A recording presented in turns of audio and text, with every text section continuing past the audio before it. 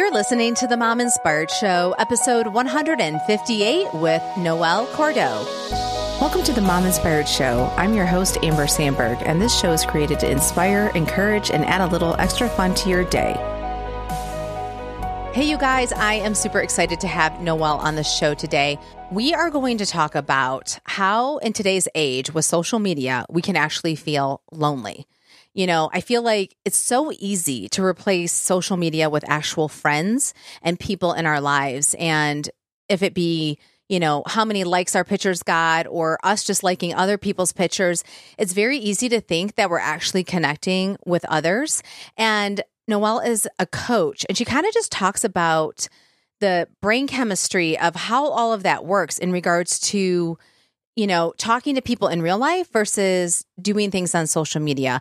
And I found it to be really interesting. And I hope that it inspires you to start hanging out with people more, making real connections, and seeing how it can change your life. Noelle, thank you so much for coming on the show today. Absolutely. It's a pleasure to be here. So I like to start off every show with an icebreaker on travel. I am a travel agent, and I just like asking my guests what their favorite vacation spot is and why. Oh, hands down, it would be Cannon Beach in Oregon. I want to go there. It's on my list. It's so peaceful and it's so beautiful, and it's a fantastic place to join, I think, with family and friends of all ages and run around the surf. And yeah. You know, my friend lives in Oregon, and so she can get there easily. And I'm like, I want to get out there. I want to go there. And it just is gorgeous. And I sometimes think that the Oregon coast gets neglected or forgotten compared to the California coast. And I think people don't realize how beautiful it is over there. So I'm going to get to this where you're from, but are you from Oregon? I'm not. Not. I live in Philadelphia. I'm from New Jersey, and I work in Los Angeles. Gotcha. And is that how did you, or what made you decide let's go to Cannon Beach? Oh, my cousin is a winemaker, and he got married this summer in the valley there where all the wineries are, which was just gorgeous. And my husband and I decided to extend our stay and drive out to the coast and spend some time, just the two of us on the beach. It was really beautiful. Yeah, that's awesome. Okay, well, let's jump into the show. Okay, so we just asked where you're from. So do you live in New Jersey and you work in LA, or do you live in LA and work in LA? I grew up in New Jersey. I live in Philadelphia. Oh, Philadelphia. And you work in LA. And I work in LA. Okay. Okay, gotcha. So you said you were married, and I want to jump into how you got to where you are today. So how about you just give us a little bit of what your background is, and what path got you to where you are today? Yeah, life story, greatest hits, right? So I'm an accidental CEO. This was not what I thought my life was going to look like. I never imagined I'd be bi-coastal. I never imagined I'd be running a company and being a public person. And I love it, by the way. It's the best job in the world. I love my company. I love my coaches. I got divorced when I was 29. And that was really the big life upset for me. I had this whole big plan for what my life was going to look like with, my ex-husband and kids and, the picket fence and everything. And then all of a sudden at 29, I was alone and I had to start all over again and figure out how I was going to do it. And from there, I got really interested in other women and how, being a woman really impacts the way that we show up in society, the way that we think about ourselves, the way that we think about our skill sets, our capacity to make money, our careers, ourselves as mothers, ourselves as partners. And as I got deeper and deeper into studying the female psyche, I decided I wanted to be a coach. And I wanted to help other women dig out of life situations that were similar to mine. And so I began training as a coach. And then I went back to graduate school, and then I went on for a PhD. And while I was kind of in the middle of that process, I met my co-founder, John Kim, who goes by the Angry Therapist. He's out in Los Angeles. That's why I'm oriented in that direction. And I started writing for him. as a feminist coach. And we built our life coaching company together slowly over the years. And it was fun. We were building this company because people wanted to become life coaches, but it's really hard to do it by yourself. And I'm all about community. I couldn't do it without my community in life every day. And so we built our company based on community and bringing people together to share resources, to share skills, to share information, and to legitimately actually help each other in life. And that's where it all began. I ended up leaving my PhD in order to take over the company. I've been doing it ever since, and it's my best life for sure. So what do you mean that you left your PhD? I was at the tail end of my PhD, and Wow. I was about to go into dissertation, and the company was growing right alongside of me. Actually, it was kind of a plant that outgrew its pot, and John has his own business. I had my own coaching practice. I was on track to become a doctored sex therapist. And I still love that work. I might go back to it one day, but I'm having too much fun now. And if I didn't leave my studies and take over the company, it would have died. Yeah, I can see that. But wow, what a hard decision that might have felt. I mean, that's a lot of time. And then to just be like, hey, I got to jump ship and go, that's a brave thing to do, because I feel like a lot of people would actually be like, when I started this, I'm going to just end with it. Even if that wasn't the right decision, because they're just like, well, I've already invested all of this. And so the fact that you kind of were like, you know what, I need to go this way, says a lot. And so I'm glad that you're happy with your decision. And, we're going to jump into this a little bit more, but how about you share with us a little bit like on how, the importance of talking to women about being lonely. Like, how did that come up for you? Like as a coach, like, is that like, did that just come over time that you just kept realizing this keeps popping up, this is what's happening? Or did you know that you kind of wanted to dive down this rabbit hole and kind of figure out how can you help people in regards to being lonely? It evolved as I grew up. And, as I became an adult, the world around me really started to change. And coming from a community-based perspective with our company and how we train coaches started to inform it, because I had a lot of questions. Why are people so scared? Why are people so stuck?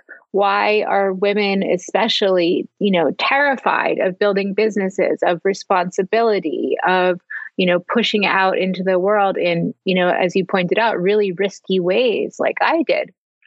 And what it came down to was this disintegration of traditional communities.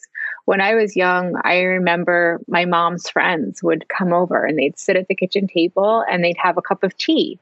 And when the tea kettle came out, that was kind of, that was my clue to scoot out of the kitchen, because the grownups had something serious to talk about. And it was something that was really important. And so the conversations around lives, around problem solving took place at the kitchen table.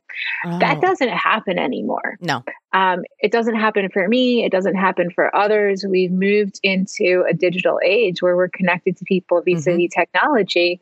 And that breakdown in the everyday interpersonal exchanges started doing something to us as a society. And that's where I started asking questions and doing the research to figure out, okay, as a coach practitioner, I want to coach people to become more integrated in society, to have fuller lives, to have more connected lives. What do I need to tell them? What is the answer? Yeah.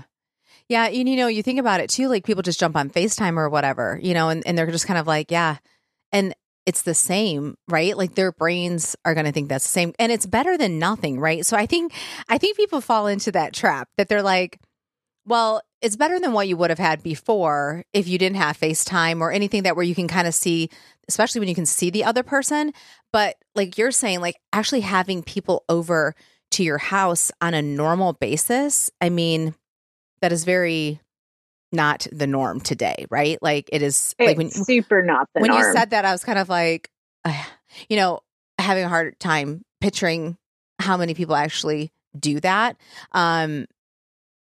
and it's not coming to my head.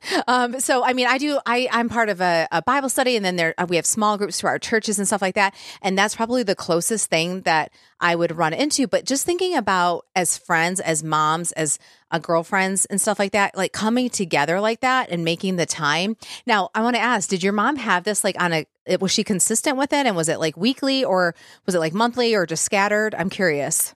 Yeah. Well, think about life before cell phones. You had your house phone, and, there was a time, when there weren't even answering machines. So if you called somebody and they didn't pick up, you had to go out of your house and find them, right? You're like, hello. And it was really on a weekly routine basis. My mom had, several friends that were her good girlfriends, and she had poker night, and after school, there were one or two women that would just always come over and sit at the kitchen table and have a cup of tea and talk about life. Yeah. I really love it. It's kind of actually inspiring me. I was thinking about doing something like this, and then I kind of put it on the back burner, and just having this conversation, it's just coming back to me like, no, you just need to do this. Like, you just need to do it, but life happens, or you kind of just, even though it doesn't sound scary, right? Obviously, I would be inviting people that I like and I know, but there is this, putting yourself out there, and the vulnerability of it and getting something going. And I don't know, it can sometimes just stop you in your tracks of doing stuff, even though it's been on your mind. And it ties back into social media where you can just easily like a photo. There's no fear in that, right? Like, you're just kind of like, and you can see how easy it is to get sucked into that versus actually having people over your house, having real conversations. People are in front of you. And so you just have my mind going. But I think you brought up a really, really important point. So why do you feel fear about that exchange? I don't know. That's what's weird. And it's a social phenomenon, and it's not your fault. Thank you. It's a social phenomenon, and it's not your fault. So, when we were little, it was the pre-cell phone age, and we thought nothing of running outside and playing with the neighborhood kids. And that's where you learned social engagement. That's where you learned the rules. That's where you learned how to connect with others. Even kids today, I look at my 12-year-old nieces, they have cell phones. Yep. And when they're out playing, there's that cell phone in the pocket, and there's this divide between them and others. And it creates this fear and isolation. So let me explain a little bit about how the brain and body works with isolation, and it might start to make a little bit more sense where this fear feeling is coming from. So isolation, the feeling of isolation itself, is actually an evolutionary trait. Humans are, by definition, tribal creatures. We're social creatures. We're herd creatures, similar to a herd of cattle. We need to be around other humans in order to really actualize our full potential. With the integration of technology in the way that it exists, we've become separate from our herd. And what that does is twofold. So number one, we feel these feelings of fear and loneliness and isolation. And that is a signal to us to get back with our herd. But of course, no one's talking about this. No one's saying, hey, that's an evolutionary trait. That's a signal that you need to go integrate with other humans. No. Digital marketers don't want us to know that. Trust me. They're not saying, go to your herd. Go. No, they're not. They're saying, how about these Facebook ads? Click on them. Buy this t-shirt. Exactly. Buy the t-shirt. You'll feel better. So, that's happened. That's a fact. And we have been subject to it just as much as we've been participating in it. And no one's really, up until this time, kind of been stepping back and saying, well, what's the cost? So what ends up happening is this interesting psychological phenomenon. So think about the herd of cattle. If one of the cows falls behind and is diseased, it is in the interest of the herd for that cow to stay behind. Right? So that cow starts to experience another psychological phenomenon where it isolates further, where it starts to scan And this is what humans do. They start to scan, remain isolated, and see risk and fear in social interactions and exchanges, just like you mentioned. So it's not you, it's neurobiology combined with technology, combined with 2019. That is interesting. That's where we're at. So those feelings are normal, they're natural, they're real. And when somebody feels lonely, the further they push into loneliness, the more they're going to feel afraid to actually get out there and integrate with other people. Yeah.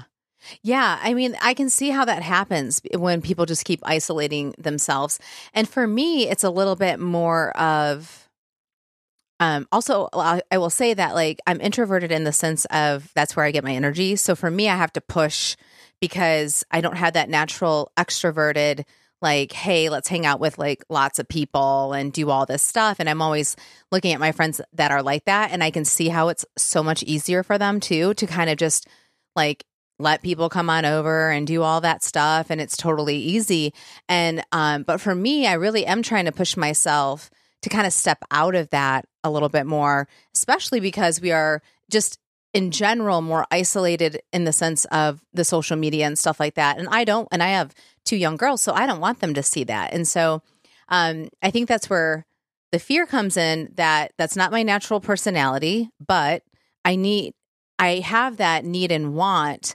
And if I'm not seeing it somewhere else, then it comes down to, then you need to create it yourself, you know? And so that's where I think it gets scary too, because I'm like, okay, I guess I'm going to do this like nobody else is. Yes. And that's so brave of you. And it's so brave of you to face it. And it's so, important to be talking about this stuff.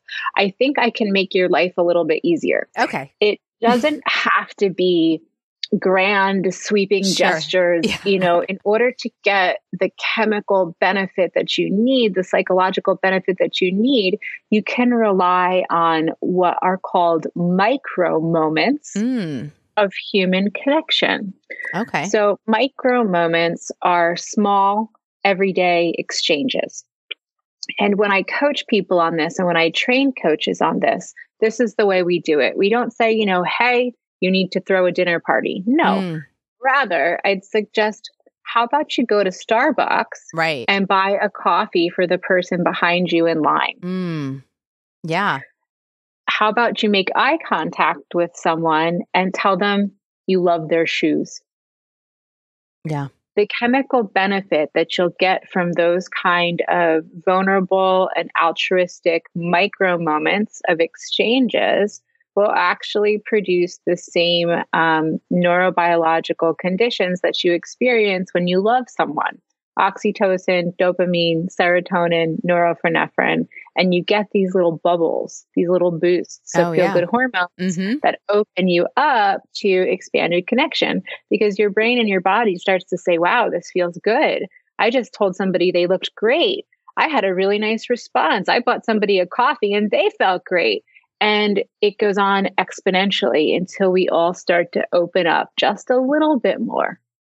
Yeah. And I can see how that does make an impact because, when I have found myself doing those little things, you do feel better doing it, even though it's just such a small thing. So now knowing that really does make an impact, hopefully people will do that so they can start getting little, drops of dopamine hits and stuff like that.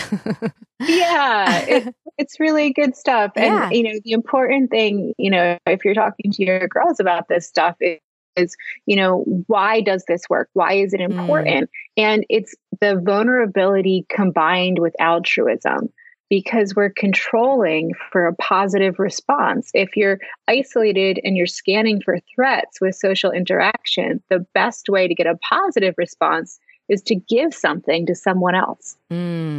Yes. And especially without the expectation of something coming back. 100%. Yes. 100%. Altruism. Yes.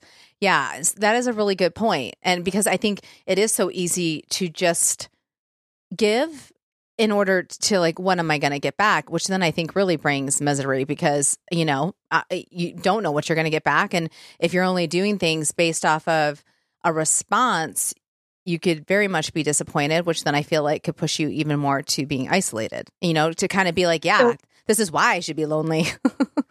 Yes. So what you just described are the exact conditions that social media sets up and why we're all feeling miserable and lonely.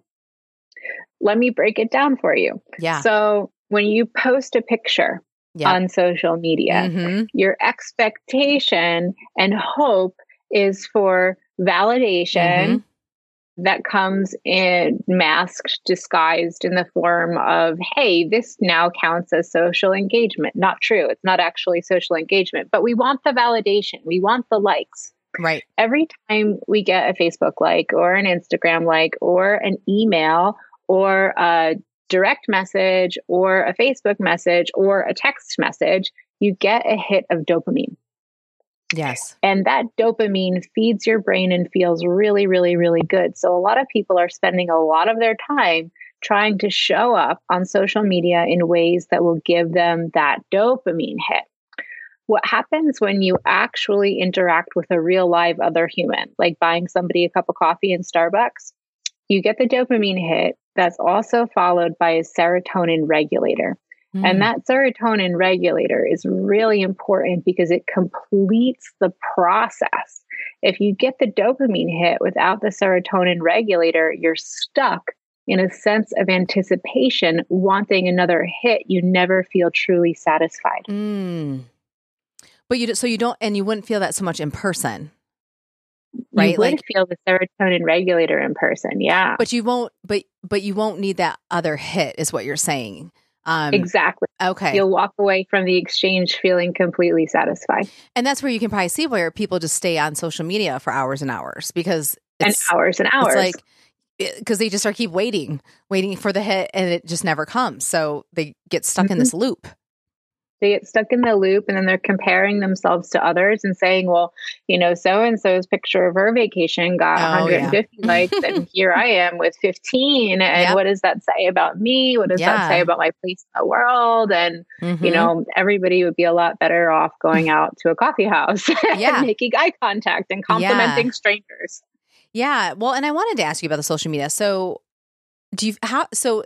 in regards to, you're on social media and it can be a great platform. It can be a great tool. But what do you suggest or what do you want people to walk away from in regards to, okay, so you can still have the social media and stuff, but is your main point that we really just need to probably stop putting so much, energy into social media or getting validation from it and really start turning that around and actually interacting with people in real life? Both.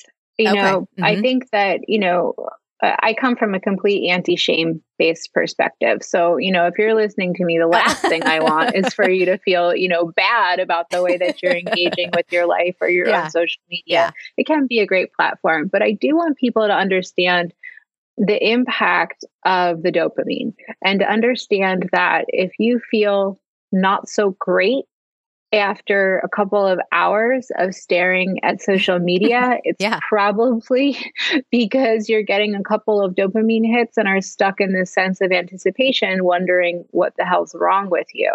Right. And that if you do go out into the world and choose to engage with folks from a vulnerable perspective and an altruistic perspective, you will get the same chemical cocktail and then some. And you'll actually feel better. Okay. Yeah.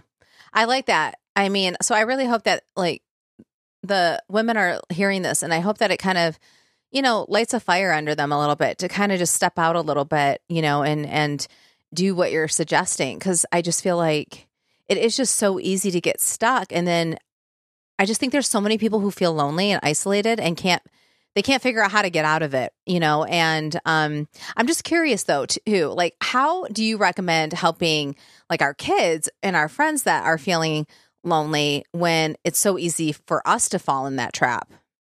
Oh, yeah, absolutely. And, it's awareness is the key to everything, and when I work with this stuff, it's not from a perspective of saying you need to do this or you need to do that. It's saying, hey, let's take a look at how our brains and bodies actually work.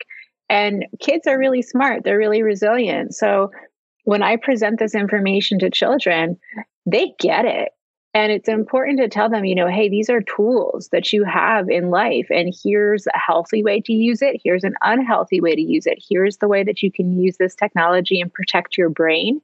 And here's the way that you can use this technology that might hurt your brain, and empower them to make healthy choices and healthy decisions. The other piece of it is to be really honest and talk with your families about the fact that this is curated. These are curated images. This doesn't represent what real life actually looks like.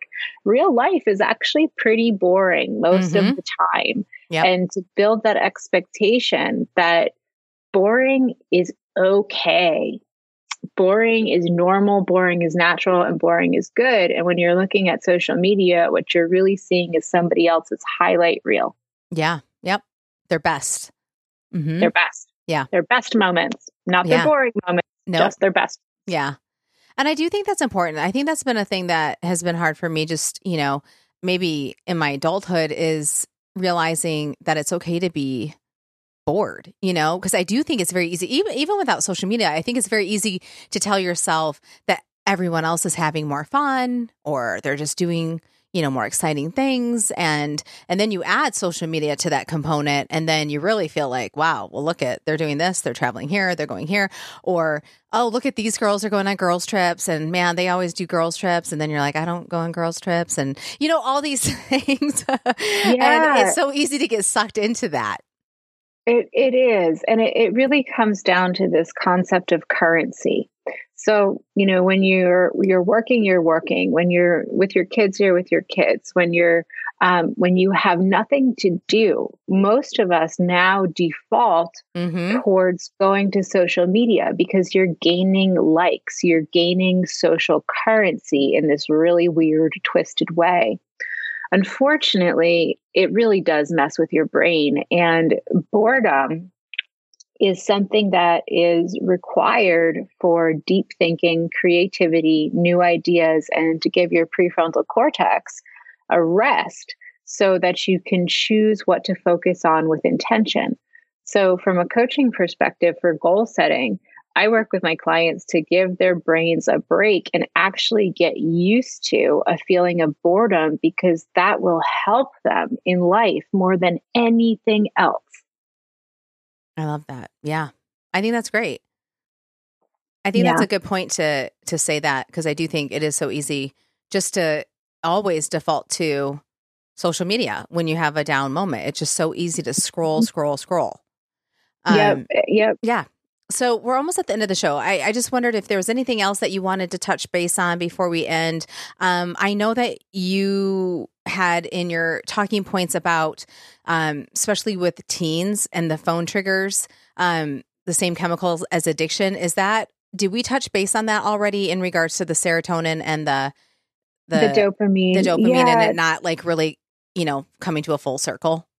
Exactly. That's it. And then also for teenagers, especially, one of the things that's really important for parents to understand is that when we're talking about currency, when we're talking about the currency of likes and followers, the skill set that teenagers engage in order to gather up that currency has really bad outcomes in real life.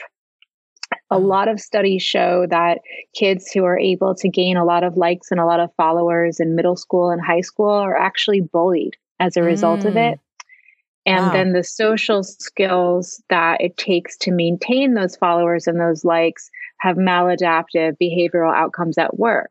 Those young folks are not able to work in teams. They're not able to exhibit leadership qualities. They're not able to take direction. So there's a big divide between reality and curated images.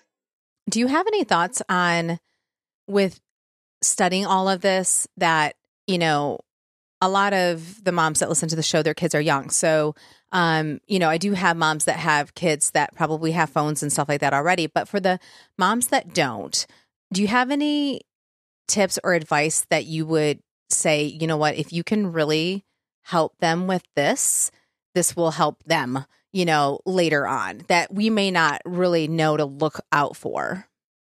Be honest with your kids. Be honest with them. Explain that what they're looking at is the greatest hits of somebody else's life. Explain that the quiet moments of reflection when you're snuggled up with a book and your favorite stuffed animal, that's just as good, if not more important, as the fancy stuff. Explain that when somebody has a lot of likes or followers on social media, it doesn't actually mean that it's going to give them anything in real life, and talk about what real incentive is, what real life strategy is, and how to go about authentic happiness. I love that. Well, Noelle, I appreciate you coming on the show today. It was very enlightening, and I feel like it's going to really inspire some moms out there to kind of just take a look at, what they're doing with their life in regards to social media, but also outside of that, and, all the connections they're making or they're not making, and they might start making some different decisions because of you. So I appreciate you coming on the show today. Oh, it was my pleasure. And, for your listeners out there, if you like this stuff, this is what life coach training is. And it's really cool science. So you can always find me, come check it out. I'd be happy to talk about it. Yes. I'm going to put all your info on the show notes so everybody can check you out. So thanks again. Awesome. Thank you so much. Hey, you guys, have you subscribed to the Mom Inspired Show email list yet? If you want to have discounts sent to your email and links to the books we discuss on the show, as well as all the guests' information, then you will want to subscribe. That way, every episode will show up in your inbox every Tuesday, and you won't have to go searching for the newest episode. It will be right at your fingertips. So just go to mominspiredshow.com and scroll down and enter your name and email, and you will be all set. See you next week.